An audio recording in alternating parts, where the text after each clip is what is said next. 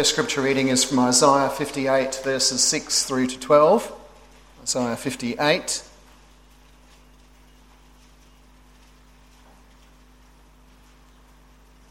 Passage that clearly demonstrates the diaconal calling of God's people as a whole in the Old Testament. Verse 6. Is this not the fast which I choose, to loosen the bonds of wickedness, to undo the bands of the yoke, and to let the oppressed go free and break every yoke? Is it not to divide your bread with the hungry, and bring the homeless poor into the house? When you see the naked, to cover him, and not to hide yourself from your own flesh. Then your light will break out like the dawn, and your recovery will speedily spring forth, and your righteousness will go before you. The glory of the Lord will be your rear guard. Then you will call, and the Lord will answer. You will cry, and he will say, Here I am. If you remove the yoke from your midst, the pointing of the finger and speaking wickedness, and if you give yourself to the hungry and satisfy the desire of the afflicted, then your light will rise in darkness, and your gloom will become like midday, and the Lord will continually guide you and satisfy your desire in scorched places, and give strength to your bones.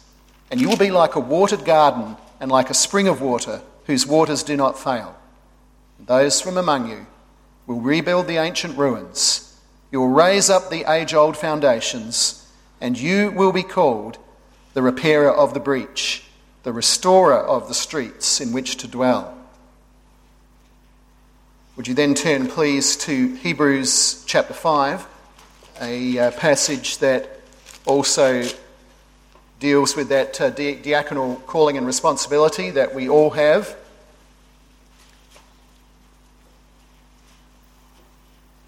I'll read from Hebrews 5, verse 11, through to chapter 6, verse 12. The text is verses 9 to 12 in chapter 6, and it's especially that in verse 10, that word ministered, that has that diaconal idea. It's a word that means, it's a part of the deacon word group. We could say it means to deacon. So I'll read from chapter 5, verse 11 for the context. It was talking about Melchizedek, and then goes on to say, concerning him we have much to say, and it is hard to explain, since you have become dull of hearing. For though by this time you ought to be teachers, you have need again for someone to teach you the elementary principles of the oracles of God. And you have come to need milk and not solid food. For everyone who partakes only of milk is not accustomed to the word of righteousness, for he is a babe. But solid food is for the mature, who because of practice have their senses trained to discern good and evil. Therefore, leaving the elementary teaching about the Christ, let us press on to maturity, not laying again a foundation of repentance from dead works and of faith toward God, of instruction about washings and laying on of hands and the resurrection of the dead and eternal judgment. And this we shall do, if God permits. For in the case of those who have once been enlightened and have tasted of the heavenly gift and have been made partakers of the Holy Spirit and have tasted the good word of God and the powers of the age to come and then have fallen away, it is impossible to renew them again to repentance, since they again crucify to themselves the Son of God and put him to open shame. For ground that drinks the rain which often falls upon it and brings forth vegetation useful to those for whose sake it is also tilled, receives a blessing from God. But if it yields thorns and thistles, it is worthless and close to being cursed, and it ends up being burned. Now our text. But beloved, we are convinced of better things concerning you, and things that accompany salvation, though we are speaking in this way. For God is not unjust, so as to forget your work and the love which you have shown toward his name, in having ministered and in still ministering to the saints. And we desire that each one of you show the same diligence so as to realise the full assurance of hope until the end, that you may not be sluggish, but imitators of those who through faith and patience inherit the promises. Let us pray.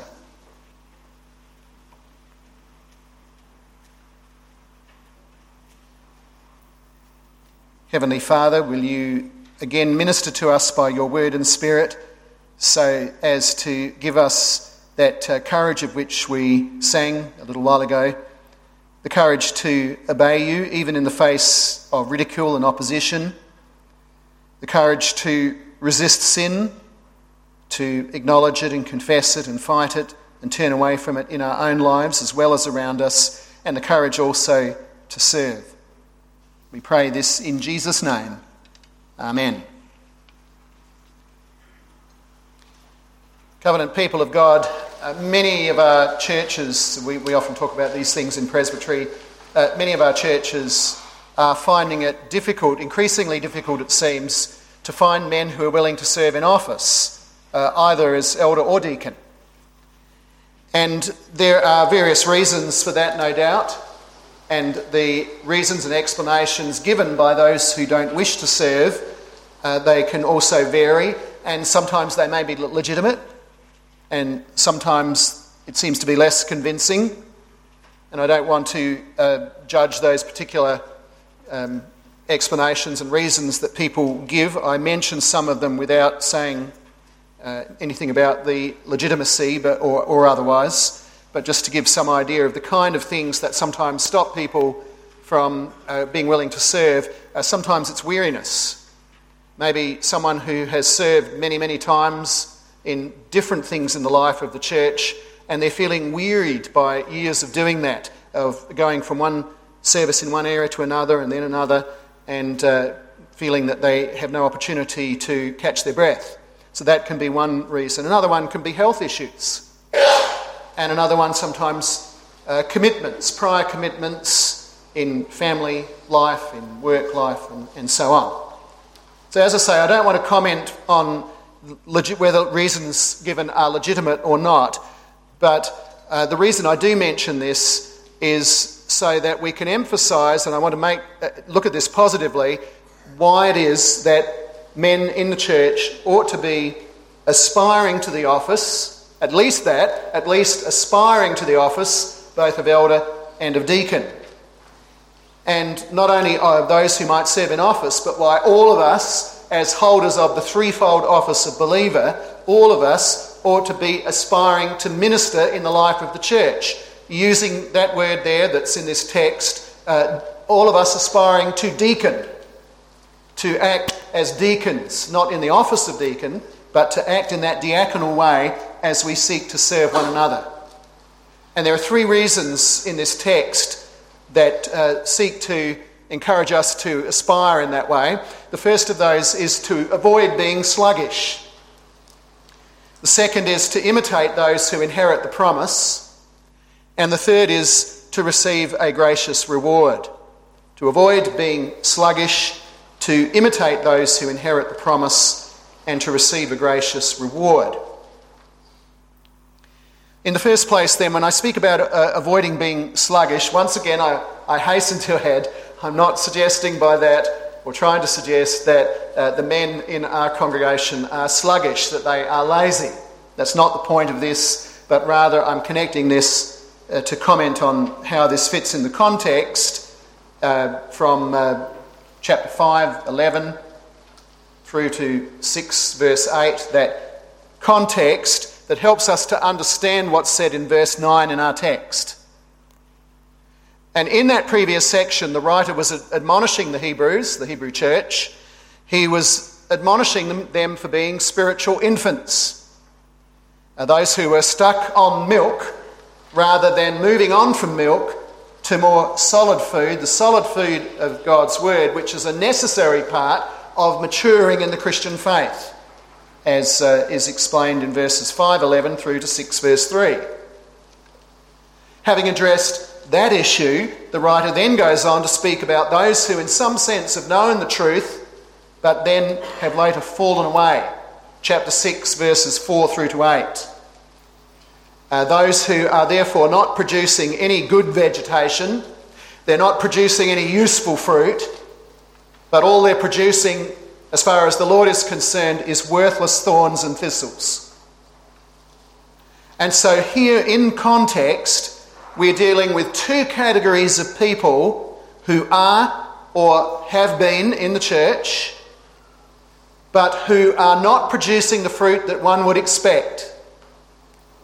One group, because they are remaining immature Christians, satisfied with an easy approach to the Christian life. And I think I've used this term before, but I sometimes put it this way, that what they're looking for in church life is what I call church light. Minimal involvement, minimal effort, an easy approach to church life. You come along to a service or two on Sunday, and then that's more or less it as far as involvement's concerned. Church light. That's one group, and the other group not producing that fruit because they've fallen away. One group that are not serving effectively in the church, not serving as effectively as they could be and should be, and the other that can't serve at all because they've fallen away from the Lord.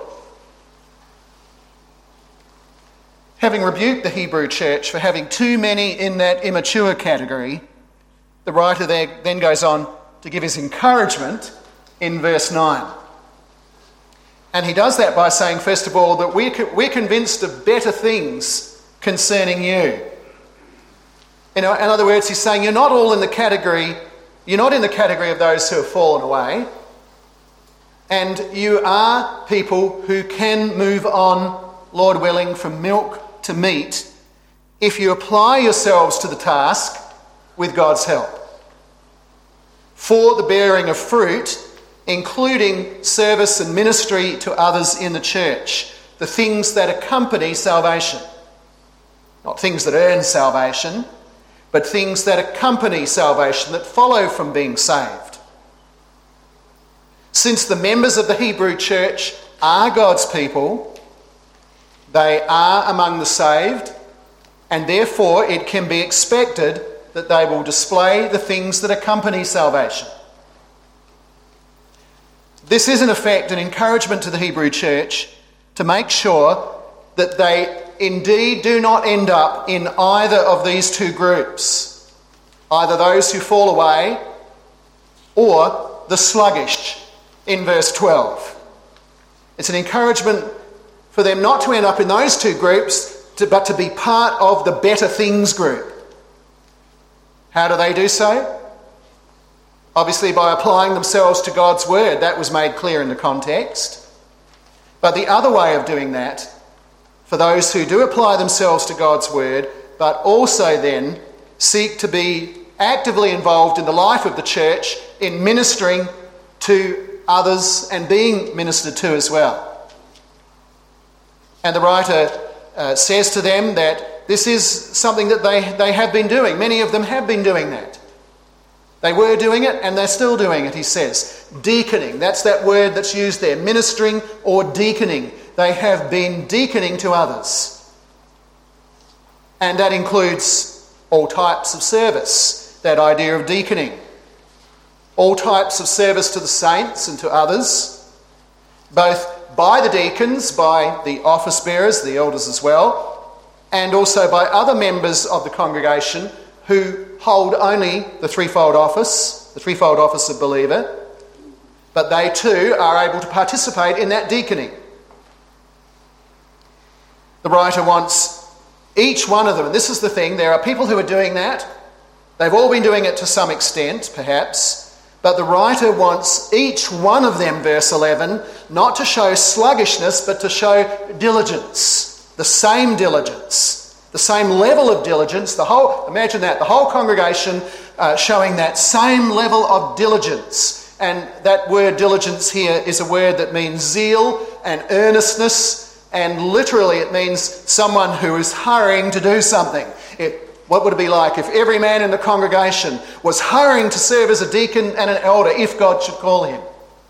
And every man and woman in the church that could serve on the committee of administration or cadets and GEMS leaders. If everyone was hurrying to do that, so that the session had trouble making a choice rather than trouble finding people to do these things. And that's the way it really should be. And the reason for that is that such service demonstrates the willingness to serve, demonstrates our love of God's name, verse 10. And we ought to love his name so much that we are eager to serve, that we are eager to honour the Lord in that way by ministering in the church that the Lord Jesus Christ established by his work on the cross and his work also in his life. Service to others is also, in addition to that, a way in which we can benefit ourselves, Lord willing, by growing in the knowledge of God and his word in a practical way. Rather than just being theoretical Christians, that we put what we learn from God's word, what we learn about ministry, about ministering to others, that we put that into practice. And in that practical way of service, we actually learn more of what the scripture means when it teaches about these things. Think of it as a kind of internship, perhaps a vicariate, as with a man who's training for the ministry. So he's learned all the theory, and that is a type of learning that's necessary and important, but he also then gets the hands-on experience and then grows and learns in that practical way as well, because wisdom in the scripture is a matter both of the knowledge but also the practical application. Members in our church and office bearers as well, an office bearer serving in session work in that office, in carrying out those duties, you stand to learn and grow a lot from doing that. But likewise, for members who have that experience of serving or ministering to their brethren in church life, in those various things that are available, that I mentioned, cadets and gems, committee administration, and so forth. We all learn to stand to learn a lot through those practical experiences. Second reason the writer gives us to encourage us all in this deaconing is that it is a matter of imitating those who have inherited the promises. Verse 12. And the writer is going to go on and cite Abraham from verse 13 forward as an example of that. Abraham believed God. He hoped in the covenant promises. He waited patiently for those promises to be fulfilled, for that hope to be realised. And no doubt other examples could be given of service to God that was rendered with patience and hope, for example, by the apostles, and a service that was rendered in that way often despite considerable struggle and hardship. But those men trusted in the Lord's promises, and they maintained, or God maintained in them, that certain hope. They loved the Lord, they loved his people, and therefore they were willing to serve God and his people whatever the personal cost. Now, whenever human examples are put forward, we need to be a little bit careful about this. We need to realise that they are not cited as perfect examples. Abraham waited patiently, as the scripture says, and he did, except when he didn't. And the scripture also shows that.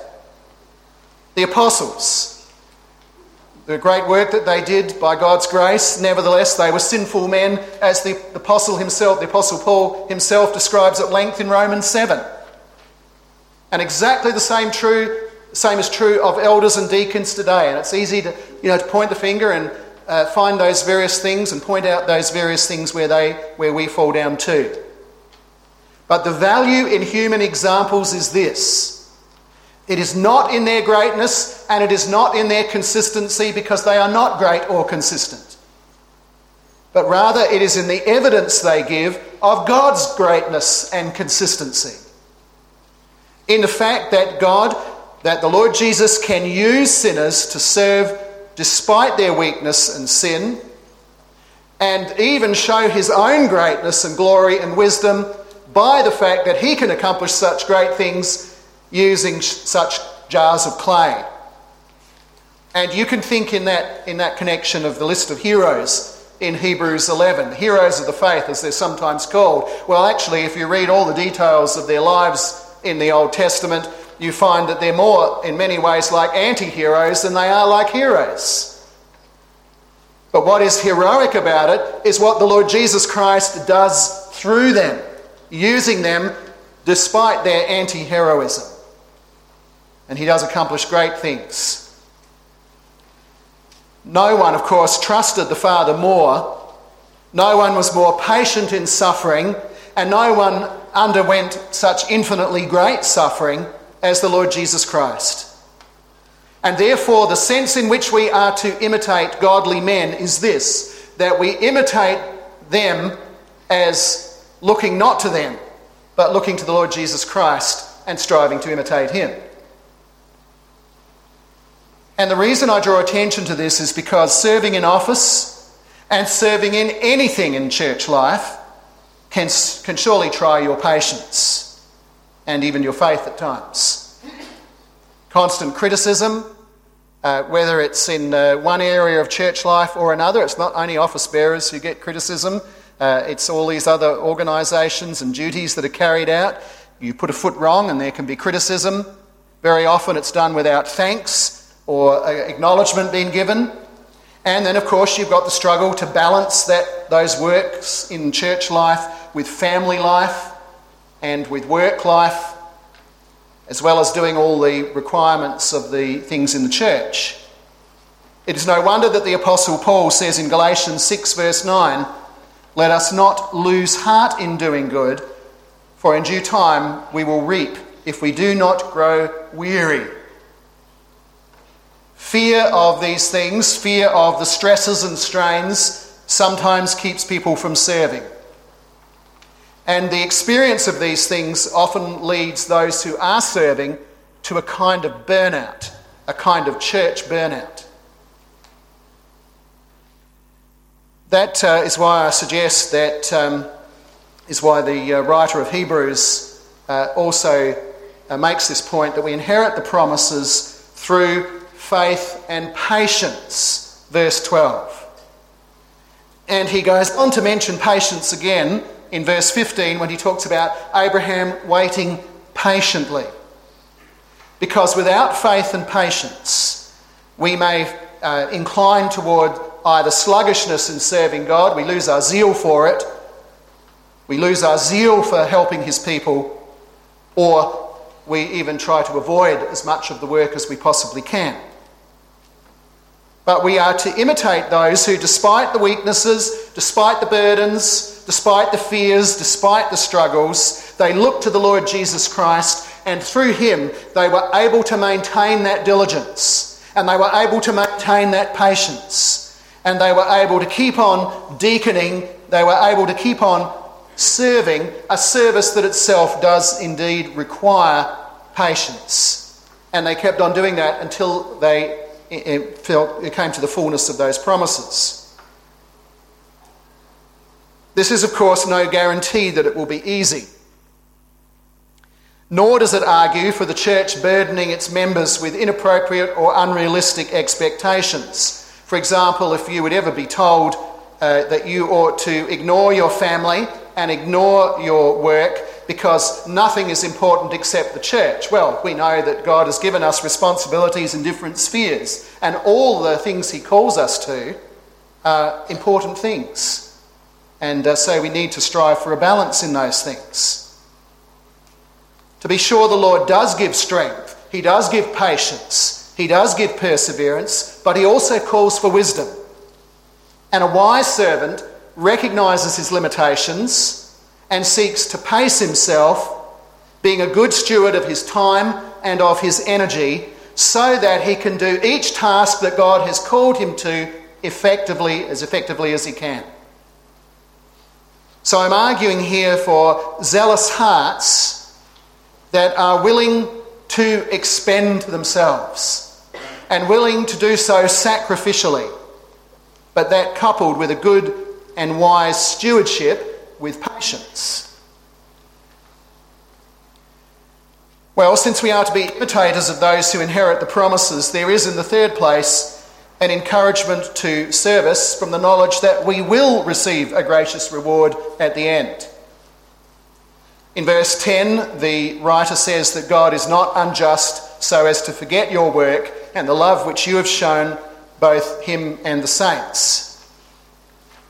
And this is an interesting argument, considering that the Lord Jesus said in Luke 17 verse 10 that even if we do everything that's commanded, we should still say of ourselves that we are unworthy slaves who have done only that which we ought to have done. And it is vital for our humility that we look at our work in that light.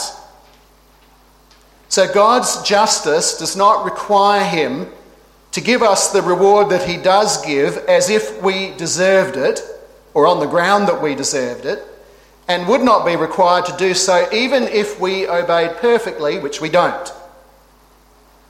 And yet there is no contradiction here between what our text says and Luke 17. Luke 17 verse 10 reminds us that we never earn a reward for service. But the reward is won for us by the Lord Jesus. It is won for us by his perfect service, imputed to us and counted as ours, and on top of that, by his covering of all the many flaws in our service. And God is not unjust so as to forget his own Son's work. And therefore he is not going to forget your service. That is to say, for Christ's sake, he is not going to forget your service. That which is done in and through the Lord Jesus and in his merits. And you see, that is why verses 11 and 12 can speak of realising the full assurance of hope until the end, when we too will inherit the promise, because of the Lord Jesus, whose merits are counted as ours, without whom there would be no assurance for us whatsoever, let alone the full assurance that is mentioned here. Full assurance because it's grounded in the merits of the Lord Jesus Christ.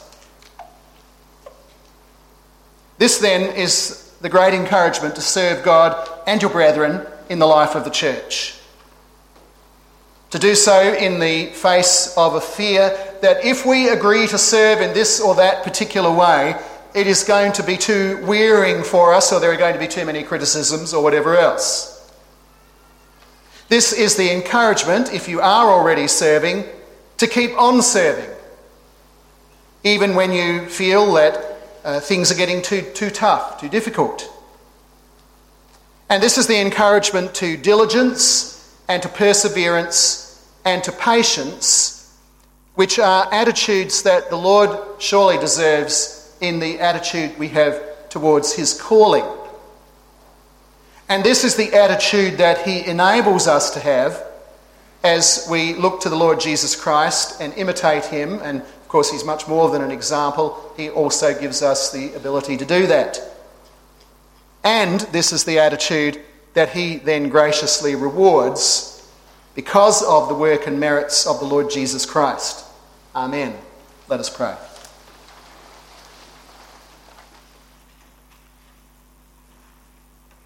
Heavenly Father, we ask that you would motivate us to be zealous to serve you, also by ministering to others in the church. Would you also grant us patience, and especially when the work is wearying or trying, or we feel discouraged, or we feel that people are not supporting us, or they're too critical. Father, help us to act out of gratitude in this. Gratitude for the work of the suffering servant, the Lord Jesus Christ, who both endured and also gave far more than we can understand in order to save us. We pray it in his name. Amen.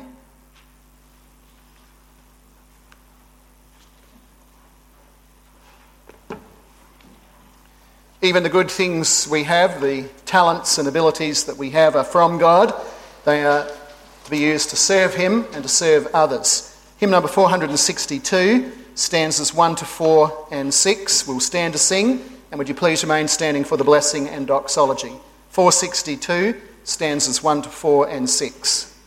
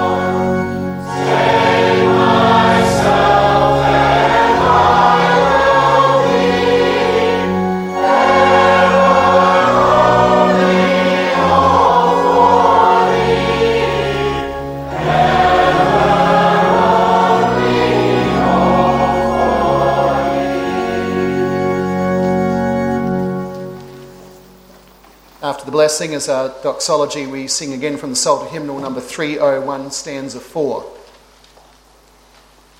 The God of hope fill you with all joy and peace in believing, so that you will abound in hope by the power of the Holy Spirit. Amen.